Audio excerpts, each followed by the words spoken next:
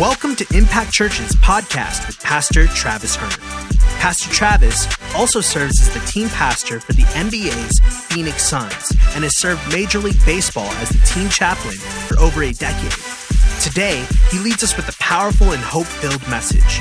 We're so glad you're tuning in, and we believe that wherever you're listening from, that God will impact your life through today's message. Well, good morning, 10:30 service, Impact Church. I'm glad you guys are here today. It is going to be a great day. Tell somebody it's going to be a great day. It's going to be a great day. It's going to be a great week. Tell somebody it's going to be a great week because the Arizona Diamondbacks are going to win the whole thing, the World Series. It's going to be a great week. I want to jump right in and open in prayer before we dig into God's word. Would you bow your heads with me and close your eyes and let's pray. God, we thank you for today, Lord. We thank you for your word. We pray that you would speak to us. God, that you would challenge us. God, that you would change us. And Lord, that is just exactly what we need today, Father. We love you and we pray this in Jesus' name. We all say amen, amen, amen. Hey, that third song today was written by Daniel. It was a great song. And the second song was written by Amelia. Let's give these guys a round of applause. They are awesome. I don't know if you see it the same way that I see it, but the way I see it, man, our world is broken. It is broken. Our world is absolutely broken. It's morally broken. It's emotionally broken. Relationally, it's spiritually. It's broken in every way. I think that it could possibly be broken. I'm looking around at a world filled with hate, and I'm looking around at a world filled with violence and war, and a world that's filled with greed and lust and corruption and lies and drugs, and marriages are broken, and families are broken, and children are fatherless and many times parentless. It is a broken world that we live in. And I find myself thinking, like, how do I help fix a broken world? It seems so overwhelming. How do I help fix a broken world? How do I help do my part? And I look around and I say, like, everybody seems like they're maybe trying, but they're trying with all the wrong tools, because hate doesn't fix a broken world. Money is not the answer. I mean, we've pumped more money into Africa over the last 30 years, and it's still just as bad off as it was. Power is not the answer. Policy and politics are certainly not the answer. I mean, you can write the greatest policies, but the problem with policy is that it doesn't change the human heart. And the human heart is what's broken. And so what is the answer? The answer boils down to one word, and that answer is love. Love. Love is the answer. Love is the answer. Tell somebody, love is the answer. Love is the answer. And not love like the world tells you what love is. Because you know, love, we think of love, we're like, I love my dog. That's not the answer. I love bacon. Like, that's not the, I love ice cream. That's not the answer to fixing a broken world. And not the kind of world, the kind of love the world teaches you about, because the love that the world teaches is really lust, which is radically different. Lust and love are radically different. For an example, love is selfless, and lust is selfish. There's a big difference. And lust is about getting. Love is about giving. It's about giving. True love is about giving. In fact, true love, as defined by the Bible, which is what we're going to look at today, the Bible's definitions of love, true love is this: God is love. Write that down. God is love. God is love. God is love. And in fact, the Bible defines this in 1 John chapter 4. In verse 7, he says, "Dear friends, let us continue to love one another, for love comes from who? Help me out, 10:30 service. Anyone who loves a child is a child of God and knows God. But anyone who does not love does not know God, for God is love. God is love. God is love. And God showed how much he loved us by sending his one and only Son into the world so that we might have eternal life through him. This is real love. What is real love?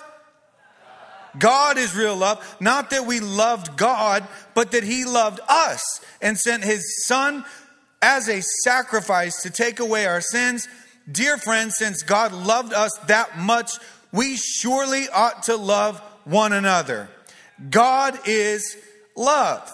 And he said, and this is one thing I love about the Bible is the Bible, it not only talks about it, but it shows us, it demonstrates it.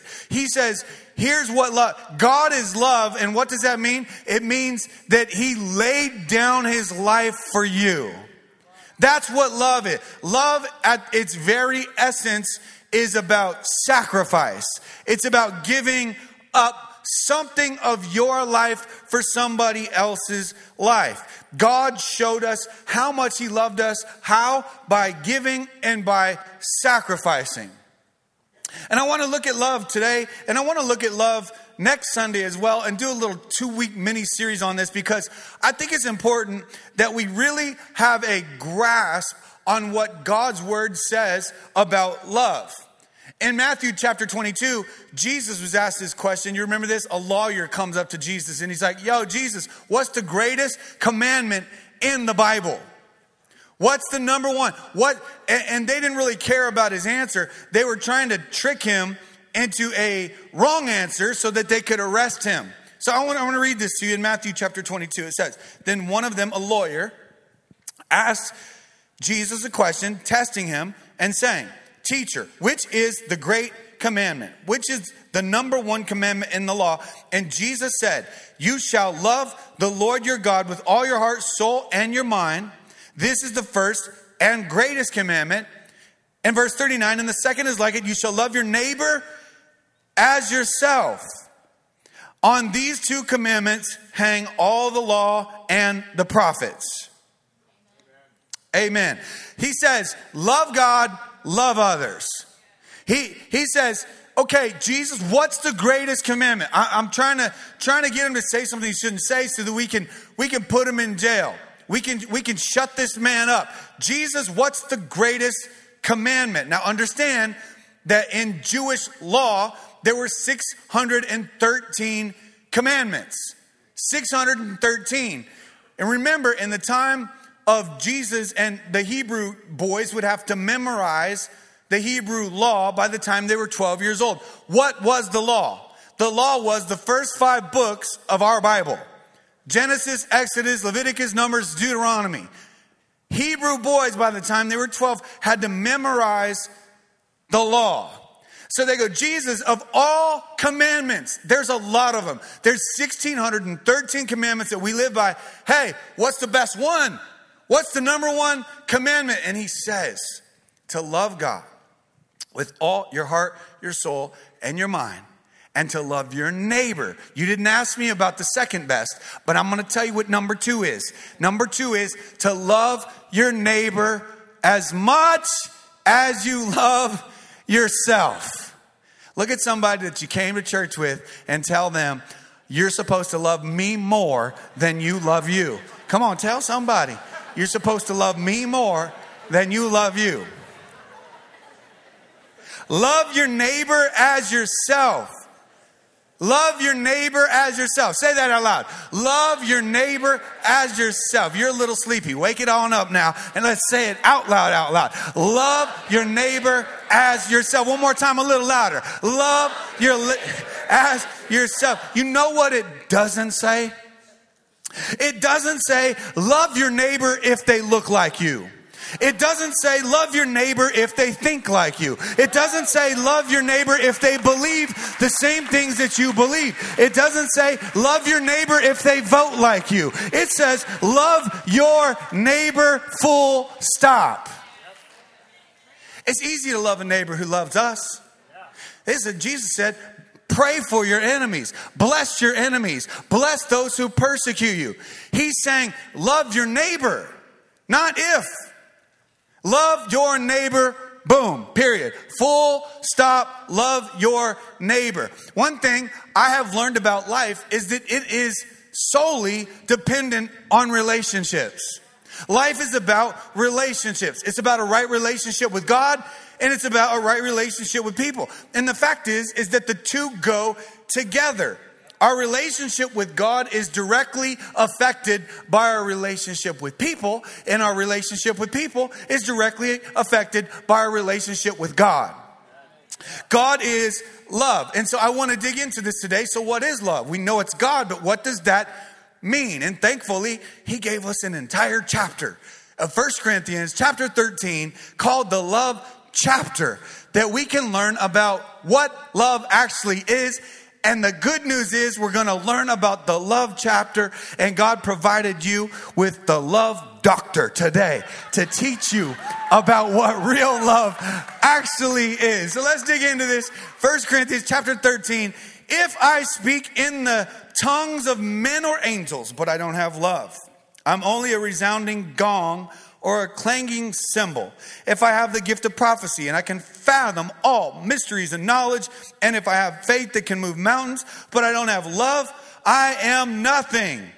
If I give all I possess to the poor and give my body over to hardship that I may boast, but I don't have love, I gain nothing. Now, I want to stop just for a minute and interject. This was written shortly after the birth of the early church. So you had Jesus died, Jesus rose again, then Jesus appeared to over 500 of his disciples, and then he rose to heaven in the book of Acts chapter 1. Then you have the birth of the early church, book of Acts chapter 2. 120 are in the upper room. The Spirit of God is so powerful that it seems like distributed tongues of fire upon everybody's head. They start speaking in a different language. They're speaking in tongues. There is a revival in the early church where thousands of people are being added to the church every single day. You and I would not be here right now if there wasn't the early church revival. There are powerful things, spiritual things, heavenly things, manifestation of the gifts of the Spirit happening. People are being healed. People are being filled with the Spirit of God, speaking in tongues, interpreting tongues. They're having words of wisdom, words of knowledge, delivering the demon-possessed, raising dead people back to life. There are crazy God things going on. And he's saying none of that matters unless you have love. Paul's saying none of it even matters unless you are a person of love. Impact Church, I know people like this. I know too many people like this, where they act all spiritual. Anybody know anybody like that? Like they act all super Christian. Like you're pretty sure like they're one notch below Jesus in their own minds. Like they're super Christians and they act holier than thou. And maybe they speak in tongues, or maybe they have a word from the Lord, or whatever it might be, but they're lacking love. They go to church every week, but they're lacking love. Their life does not reflect a life of love. Jesus is talking to the church, not to the unchurched. The scriptures were written to the church, not the unchurched. And he's saying, let me tell you what love is. Here's what love is. And now he defines it over the next 5 verses. He outlines 16 characteristics of love. And that's what we're going to look at for the next 2 Sundays, is the 16 characteristics he defines about love. Let's continue in verse 4. Are you ready?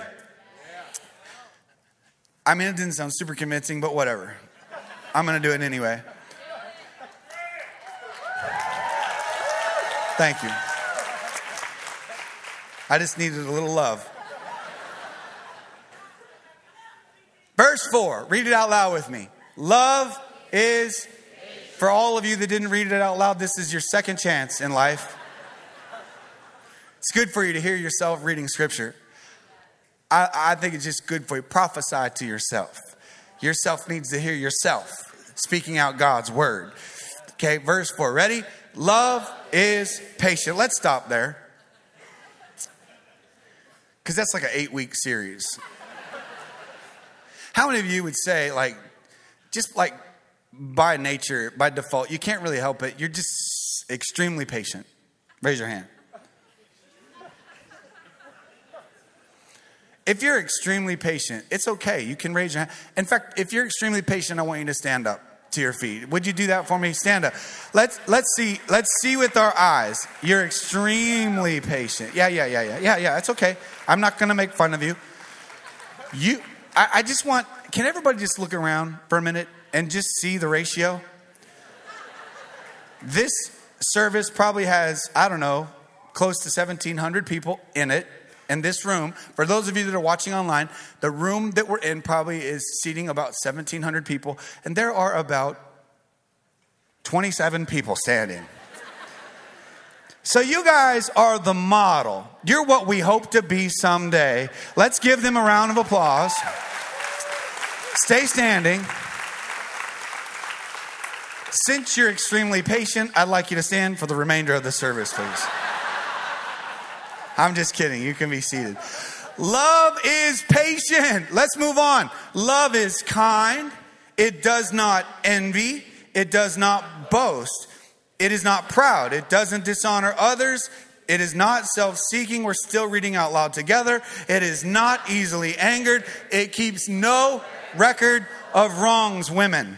Oh, it didn't say that. I'm sorry. I apologize. I thought it said women. This whole time I thought that was for the women. Verse 6, love does not delight in evil, but rejoices with the truth. It always protects, always trusts, always hopes, always perseveres. Love never fails. And that is the message title for the next 2 weeks, is that love never fails. Let's say it out loud. Love never fails. You know why love never fails? Because God is love. Because God is love. So he says love is patient. And I have a problem with patience because I'm not very patient. Did you just say amen? Just amen, brother. Amen. Amen, bro. Can you finish this sermon up so I can get out of here?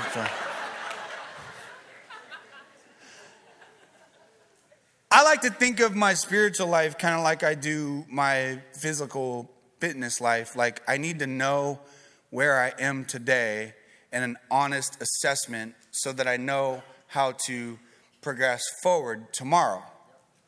And so I like to think of my life like spiritually, like if you went to the gym and just to say you're blown completely out of shape and you're like, 842 pounds of disgustingness and you don't eat right. You eat ice cream all day and cake all day and you don't even try. And then you're like, you know what? I'm doing it. I'm going to go to the gym. I'm going to start eating healthy. I'm going to get a trainer. And then what's the first thing you do? You get to the trainer and they're going to take they're going to measure you. Let's get you on the scale. How about let's not? Let's measure how about we don't do that either? How about we just get to work? Because you do need to know all that because it gives you a true assessment of where you are right there in that moment. It's not fun, it's not enjoyable, but it is a matter of fact and it is a powerful tool to move forward. Okay, the same is true spiritually. So what I like to do is say, hey, judge yourself, scale yourself, measure yourself. If you cannot measure it, you cannot master it. And sometimes we're so good at lying to ourselves about ourselves. We're really good about being honest about other people's problems, but not our own problems. So on a scale of 1 to 10, if you said, what is your level of patience? 10 is you're extremely patient. 1 is you have no patience. Where are you? Are you a 1? Are you a 5? Are you a 7? I want you to tell somebody right now where you are. Tell them where you are. This is what I think. This is what I think I am. I think I'm a what? I think I'm a... Now, I want you,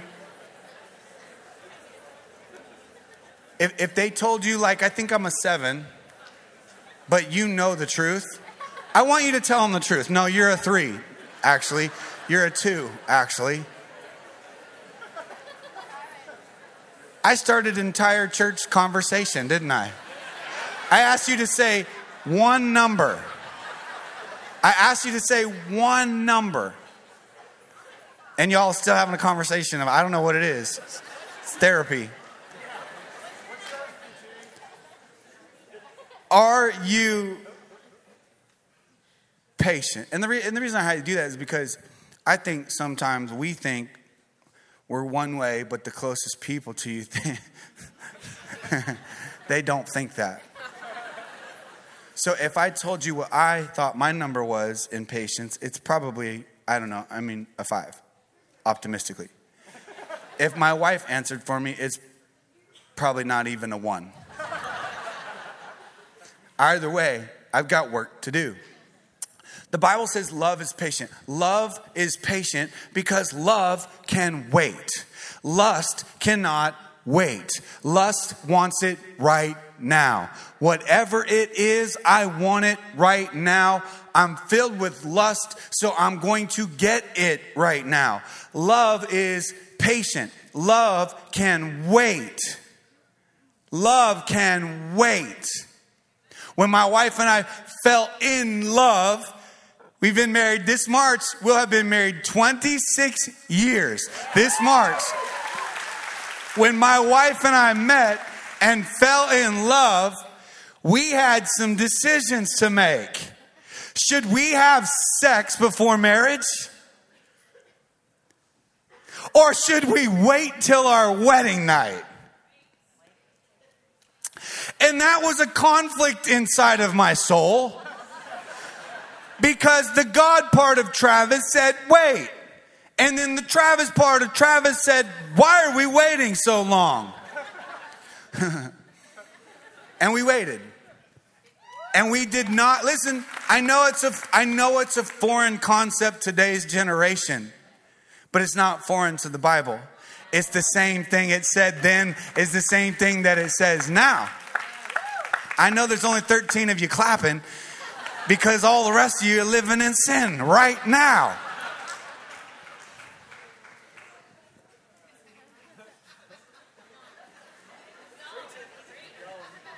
Y'all don't act. Love waits. There's reward to waiting. There's reward to patience. Remember last week I read from Galatians chapter 5 and I'm talking about how verse 22 says the fruits of the Spirit. One of the fruits of the Spirit is patience. One of the fruits of the Spirit of God working in your life is that you're producing patience. A fruit of the flesh would be lust. I can't wait. I gotta have it. I want it right now. So he says love is patient. That's a definition of love. Love is patient. I gotta learn to be patient. I gotta learn to be patient with myself. I gotta learn to be patient with God.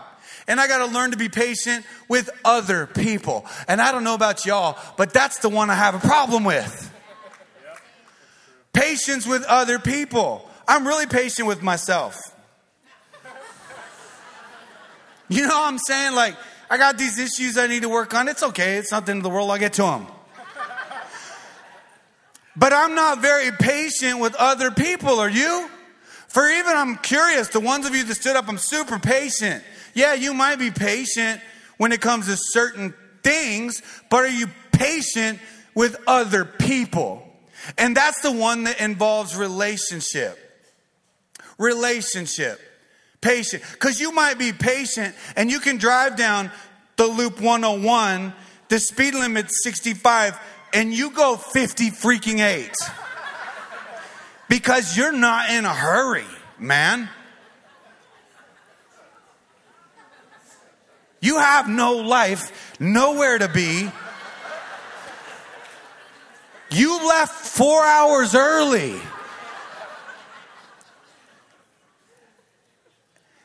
And then there's people like me who end up behind you. I just left. And you're patient in that area, but what about with other people? Are you patient with their growth, their character? Are you patient with their process as a child of God? Are you patient with who they're becoming, who they're supposed to become? Patience. Patience in relationships. How patient are you in relationships? A lot of times we're not patient, or we get even angry. We get angry, right? Verse 5 in this same passage, it says, it's not easily angered. Love, true love, God's love, God is love. It's not easily angered. It doesn't say it's not angered. It says it's not easily angered. If you're easily angered, then God wants to do a work in you. There are hundreds of verses in the Bible that talk about anger.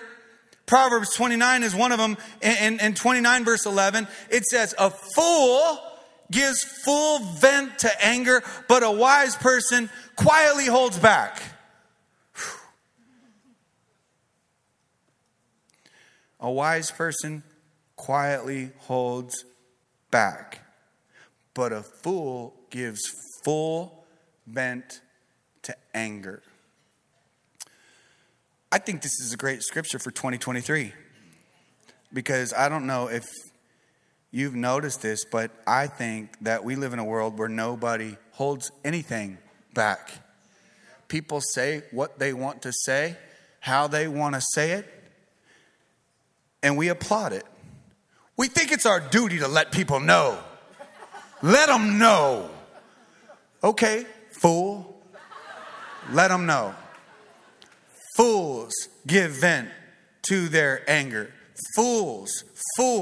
But a wise person quietly holds back. Hold back.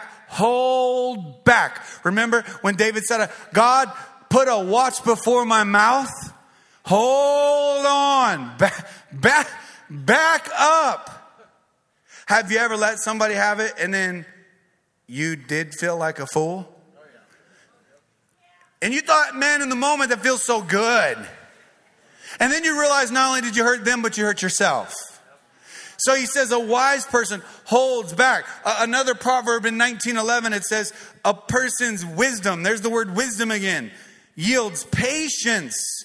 It is one's glory to overlook an offense. Hey, I'm preaching stuff today. It would change the world if we would all do it as Impact Church. If we would just all start loving the way God wants us to love, it would change the world. It would fix a broken world.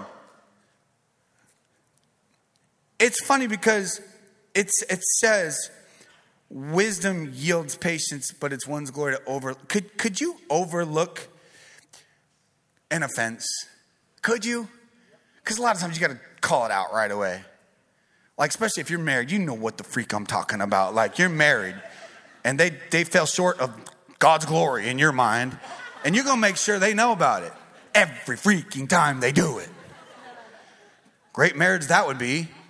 Can you overlook my flaw? Can you overlook that I didn't do the right thing? Can you overlook that I didn't do it the right way? Can you overlook that I didn't do it maybe the way you would have done it, but I still tried? Can you overlook that my try wasn't enough? Because I think we live in a world that can't do that. We can't do that. And he says to overlook the offense. I got news for you. We live in an extremely offended world. Everybody's offended by everything. I'm offended that you're not offended. Offended by everything. I'm offended you would say that. I'm offended you would do that. I'm offended that you look like that, to be honest. I'm offended that you dress like that. I'm offended that fill in the blank, and the whole world's like on the offense. And we need to learn that it's one's glory to overlook to overlook. To overlook. This is what the Bible says about angry people. Because did you know? Have you ever thought, we were talking about this last week, how certain emotions are contagious? Have you noticed that? Like, let's take fear, for example. Totally contagious. Yeah? Like, do you remember? Is anybody old enough to remember Y2K? Y2K, for all of you that are 23 and under, Y2K, year 2000, the story was that the computers were not built to turn over to 2000.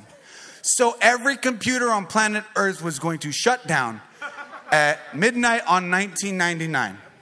This is true story. This is facts. And it was on all the media, all the news, like, oh, the power grids are gonna the power to the US is gonna be turned off.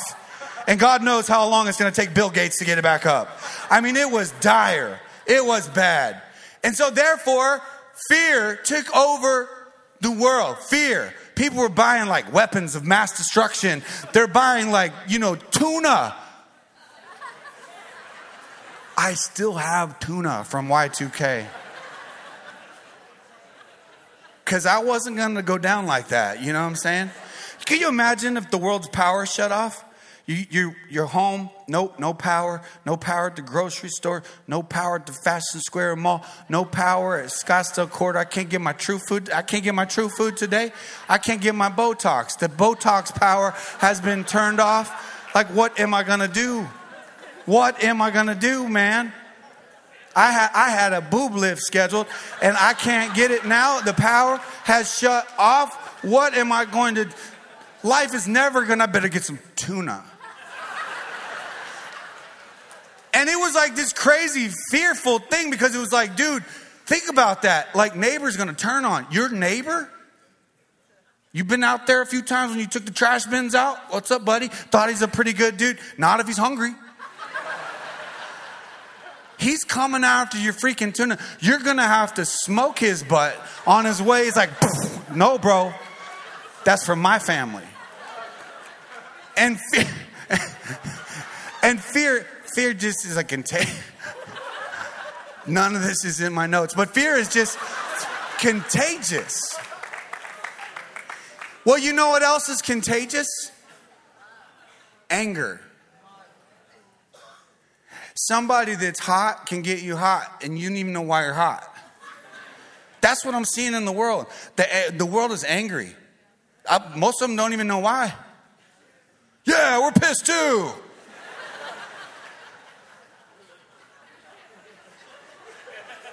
What are we mad about? We're pissed too. Yeah. And this is the world is like, it's this contagious, angry spirit. This is what Proverbs 22 says. It says, don't hang out with angry people. Don't keep company with hotheads. And then it tells you why. Because bad temper is contagious, don't get infected. Whew, that's good. And I just see angry people. They always find the other angry people. And it's contagious. And then they just all lose their minds together. And then they go do crazy stuff. And they're so mad. Imagine being so mad. You're like, I'm going into the city and I'm burning down a building. That's how mad I am. That'll show them all. It's going to fix everything.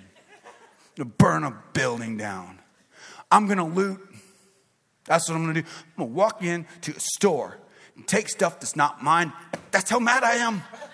And that's probably going to fix everything.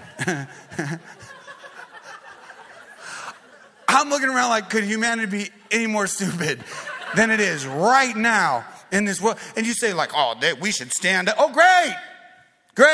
Grab a sign and stand out there and bring the media and that'll change the world. I remember before being a Christian, there were these Christians that would stand on the street corner with signs. Have you ever seen a Christian like this? And I vividly remember a sign, and it said, drunks don't go to heaven. Stop your sin. Let Jesus in. That's literally what the sign said. And I remember as a non-Christian who got drunk all the time thinking, what? What is the success rate of their approach? Like, you'd think some dude drunk is going to pull over and be like, bro, I saw your sign. You're totally right.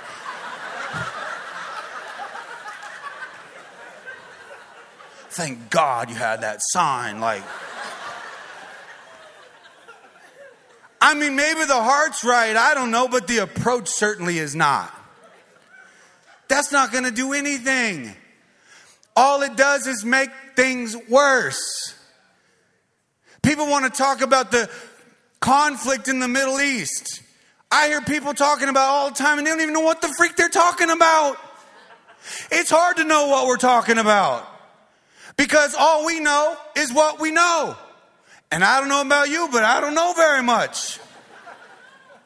Like, free Palestine, free Israel, free everybody. How about that? How about we have a spirit-filled revival sweep across our land? I don't know, I look at it all wrong. But I'm pretty sure if I don't like you and you don't like me and I blow up your family, you're just going to blow up my family.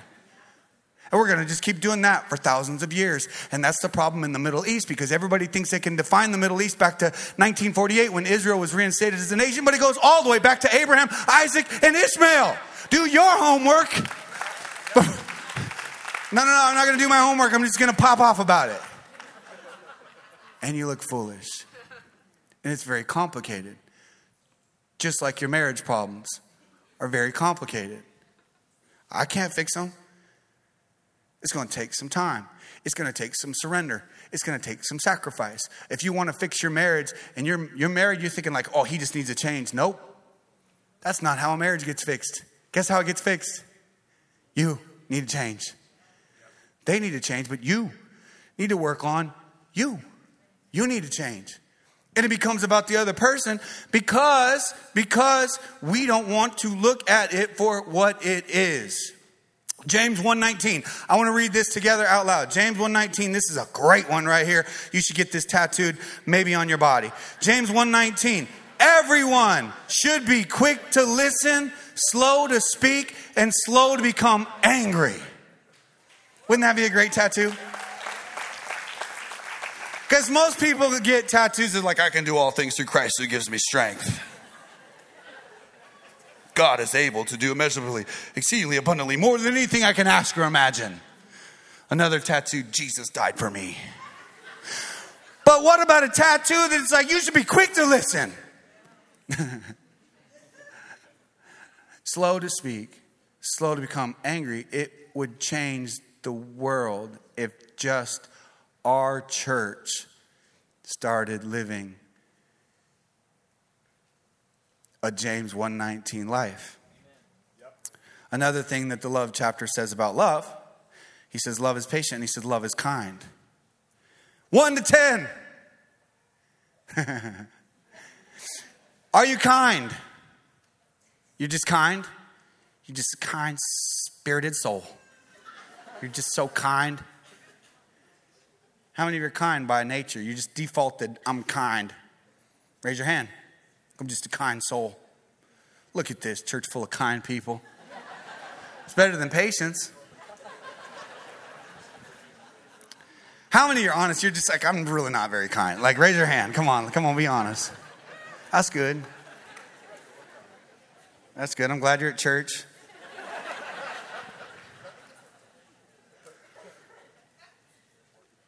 I feel like I'm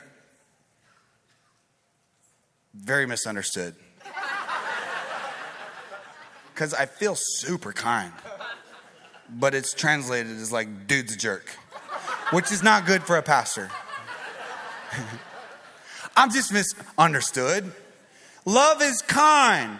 And I want to break kindness into two categories. Here's the two categories. There is the kindness as an action, and there is kindness as a reaction. Because I think kindness as an action is far easier than kindness as a reaction. Right? Because I can be kind to you at first until you hurt me. And then now what do I do with that? That's the reaction part. And so kindness as an action is like I'm proactive. I'll be kind. I'm just going to be kind. You know, I'm walking through Sprouts. Hi, how are you? I like your hair, you know. I just want to say, because I'm kind. But kindness as a reaction is radically different. And so kindness, it's love is kind. I'm nice to people. I'm genuinely kind. I'm compassionate. I care for people. I want the best for people. I want good things to happen to them. I pray for them. I'm believing God for them. I'm believing for their breakthrough. A kind person, when somebody does you wrong, you still do them right. A kind person, when somebody treats you bad, you still treat them good. Kind people, I've learned, are also usually pretty patient people. Kind people, they have this patience, they have like this peace about them. It's hard to explain. Just kind. They're just kind, man. Kindness is an action and it's proactive. Do you remember the story of the Good Samaritan? The story of the Good Samaritan is a story of kindness. For those of you that maybe you've never heard this story, there's this Jewish man and he's walking and taking a trip to Jericho. And he was attacked by some robbers, some thieves. And they beat him up and they stripped and took his clothes. They stole all of his money. They beat him up so badly that he was left half dead on the side of the road. And then this Jewish priest, he came walking by and he saw the man lying there. And what did he do? He ignored him and kept walking. And then another person comes by. Another temple worker comes by. He too sees the man and he also ignores him and walks by. Just ignore it and keep going. Then in Luke chapter 10, verse 33, Jesus says, but then a good Samaritan came along. And when he saw the man's condition, his heart went out to him. That's kindness. That's compassion. I saw it. And my heart goes out to him. Because I think the church's problem, the church's number one problem in 2023 is the church. Because we are all about us and what God can do for me and not about what God can do through me. Kindness, compassion. His heart goes out to him. Man, my heart goes out to you. My heart goes out to you. And instead of what a lot of us do is we see people hurting. We see people broken. We see people beaten down and we just ignore it and keep walking. And the Good Samaritan, he's filled with compassion. He saw the man's condition. Part of being effective for God is seeing someone's condition. But a lot of times we're so wrapped up in our own world, all you can see is your own situation. He sees the man's condition. He sees it and his heart goes out to him. So he cleans him up. He bandages him up. He puts him on his own donkey and he takes him to the hotel. He was kind. He was compassionate. He was proactive. Imagine, he didn't go up to the guy, beaten and broke. He didn't go up to the guy and go, hey, listen, before I help you, who'd you vote for? We laugh because that sounds so silly, but that's the world we live in. Hey, listen, I don't want to help you, but like, where are you actually from? Where do you live? Who are you a Christian or not? Do you believe in Jesus Christ or not? It doesn't say he's humanity. Listen, kindness doesn't care. Kindness doesn't care. Kindness cares about humanity, no matter the other person's belief. That's kindness. And that's not the end of the story. Then it goes to verse 37. Jesus said, Which of these three do you think was a neighbor to the man who fell into the hands of the robber? And then the expert in the law replied, the one who had mercy. And Jesus told him, go and do likewise. So this story is really not about the Good Samaritan. It's about you and it's about me. It's a story about you and I. And I just believe that if we had enough kind-hearted Good Samaritans, I believe that we could change the world today. I believe that, like anger, kindness is also contagious. I believe that love is also contagious. And I believe that the more kind you are, the more kind they'll be. It's hard to remain angry at a kind person. It's hard. You're like, no, just get pissed so I can be pissed some more. Hard to be angry at a kind person. And kindness in this story, it includes generosity. How generous are you? Scale it 1 to 10. How generous are you? Kindness includes generosity. It includes going out of your way. It includes going the extra mile. It includes going against the grain of what everybody else is doing. It includes standing up for what's right. Listen, I'm talking about loving anyways, but you still stand on the truth of God's word. And the fact is, we're surrounded by people every day, like this Jewish man who had been stripped and beaten. And we're surrounded by people who have been taken advantage of. We're surrounded by people who have been beaten up and beaten down and stripped of their confidence and stripped maybe of their reputations and stripped of their peace and their joy. And God wants to tell you to offer them kindness. Kindness.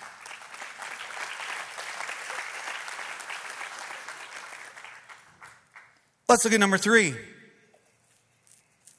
Love is humble. Dude. It says, love does not envy. Verse 4. It does not boast. It's not proud. It does not envy. It does not boast. It is not proud.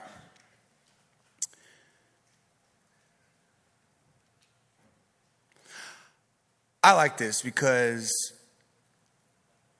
I've learned that the older I've gotten, I have issues that I never knew I had. And one is envy. But it's not envy in the way you would think, maybe, of envy. My envy would be like, not about financial positions or material positions. My envy might be like, you have a great relationship with your father, and I don't. Envy for me could be, when I had my stroke in November, I brought many nationally known pastors in to preach for me, and a lot of them flew in and traveled with their father. I know a lot of friends who they're pastors of a church and they took over their daddy's church. So my envy might not be like your envy, but it's envy.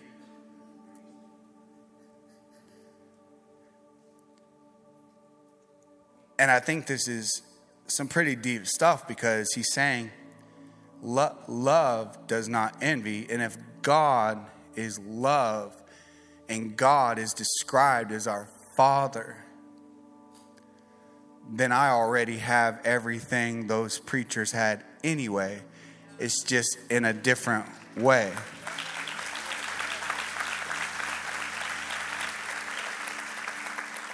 You ever wanted a miracle so bad in your own life?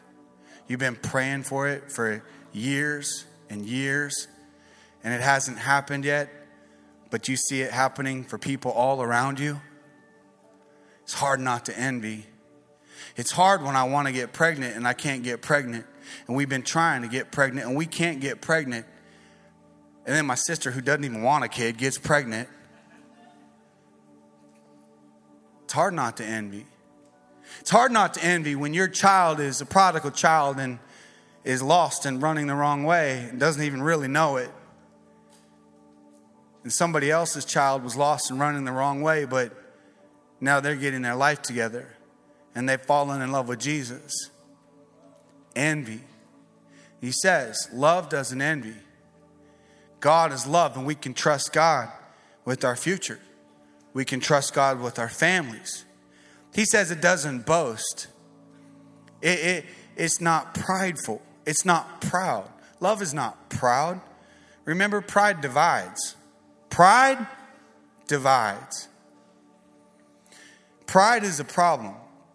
Pride is being full of yourself. Pride, as the Word of God says, comes before a fall, destruction. Pride, fall. Pride, destruction.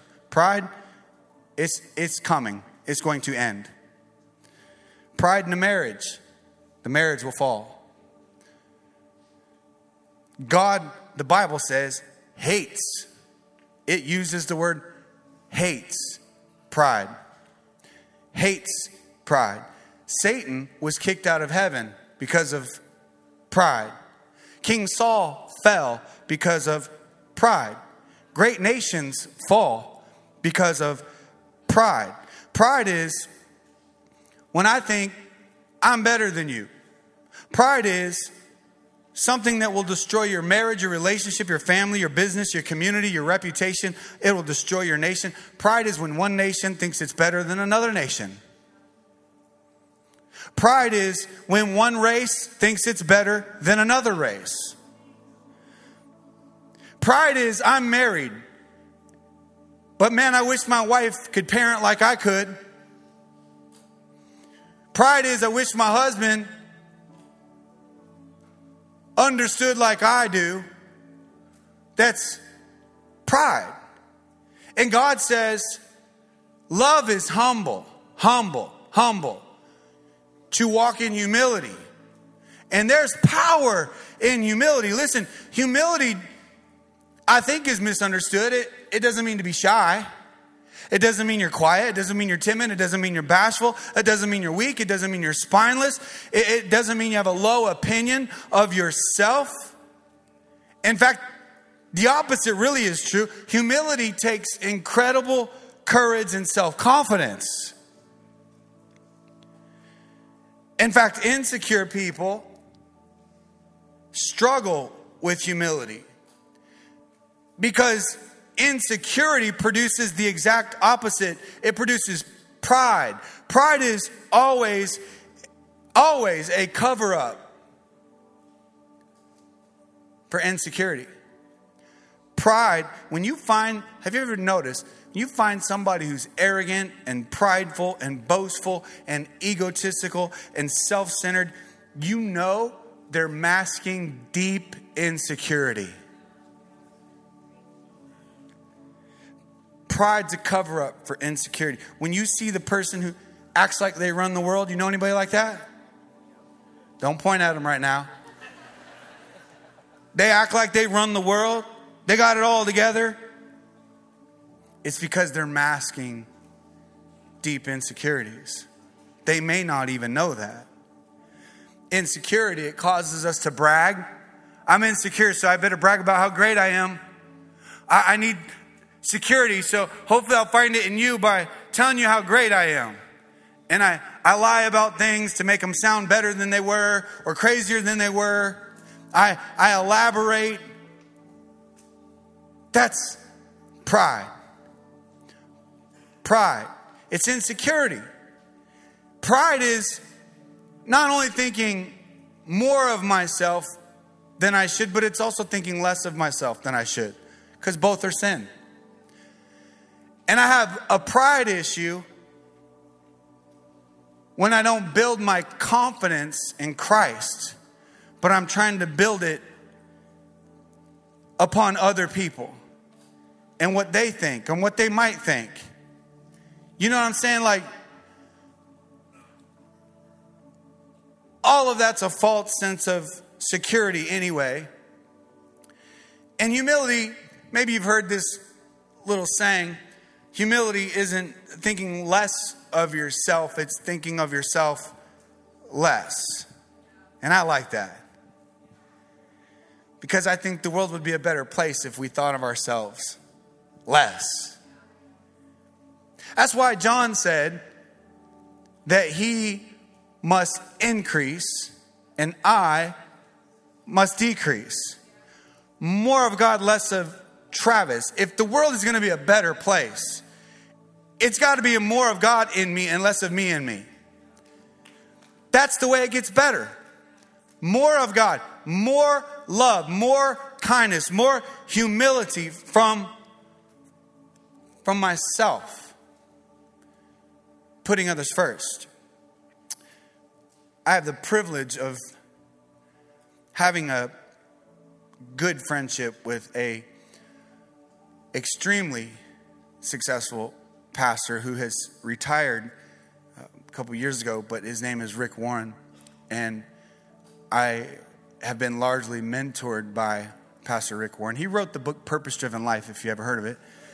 And I went on, I went to Rwanda with Pastor Rick, and we flew from LA to Rwanda, spent 10 days there, came back, trained pastors, and this man has been a great mentor to me and has spoken into my life and shaped a lot of who I am as a young man of God, and certainly as growing in age as a man of God. But you know, he wrote that book, Purpose Driven Life. You know what the first sentence is? Has anybody read that book? Will you raise your hand? Great, that's great. If you haven't read it, it's a great book. Really, life-changing. It's called The Purpose Driven Life. It sold more copies than any other book in the history of the United States next to the Holy Bible. Like, it was kind of successful. You know what the first sentence is? The first sentence of the book. It's not about you. It's not about you. That's hard to unlearn, isn't it? Because like we kind of are born thinking life's about us. Everything's about us. Like we cry, mom picks us up. We poop, mom cleans us up. You start growing and your parents are all at your games and your recitals and your rehearsals and it's all about you. You're amazing, you're amazing, you're amazing. And then you start realizing like, oh, it's actually not about me. Life is not about you. Philippians chapter 2 says it like this. Don't be selfish. Don't try to impress others. Be humble, thinking of others better than yourselves. Don't look out only for your own interests, but take an interest in others. You must have the same attitude. That's tough. That's tough. As Christ Jesus had, though he was God. I mean, he was God. He did not think of equality with God as something to cling to. Instead, he gave up his divine privileges and took the humble position of a slave and was born as a human being. When he appeared in human form, he humbled himself in obedience to God and died a criminal's death on a cross. Love is, it's humble. Love is humble. Love is humble. There's another translation on this same verse in Philippians 2. I want to read this to you because I thought this one was so great. This is in the Message translation in Philippians 2. It says, don't push your way to the front. Because, man, we live in a world like that. Like, people betray their own family to get on. Like, to get ahead, to get out front. Don't push your way to the front. Push yourself aside. Don't push your way to the front. Don't sweet talk your way to the top. Push yourself aside. Help others get ahead. Don't be obsessed with getting your own advantage. Forget yourself long enough to lend a helping hand. Because it's not about you. It's just not about you. And the sooner we learn that it's not about you, love God, love others, The sooner we learn that life is about loving God and loving others as ourselves, is the sooner you realize what it really means to love, what it really means to live, and find true joy and purpose and fulfillment. I'm going to continue this next week, but I want to close with some prayer. Would you pray with me today? Father, we thank you for this day. We thank you for your love today. And Lord, thank you that you humbled yourself into human flesh, that you loved us so much, that you humbled yourself, God, that you gave your one and only Son, God, that you died for us to pay the price for our sins. Listen, if you're here today and you've never acknowledged Jesus as your Savior, I believe this is the perfect time for you today to say, Jesus, today I want to give you my life. I want to live for you. Thank you for dying for me. Thank you for the cross. God, thank you for demonstrating what love looks like to give my life away. Lord, teach me to become a child of love. God, we love you today, and we pray this in Jesus' name. We all say, amen, amen. Impact Church, thank you guys for being here today. Thank you for tuning in with us. God bless you guys. I hope you have a great week. Thank you for joining us today. If you said that prayer and accepted Jesus into your heart, it's the best decision you could ever make. We want to celebrate with you and get you more connected. Visit impactchurch.com for more information about our church and how you can get plugged in here with us. Be sure to subscribe and share today's message with your friends. Thanks for tuning in, and we can't wait to hear how God has made an impact in your life.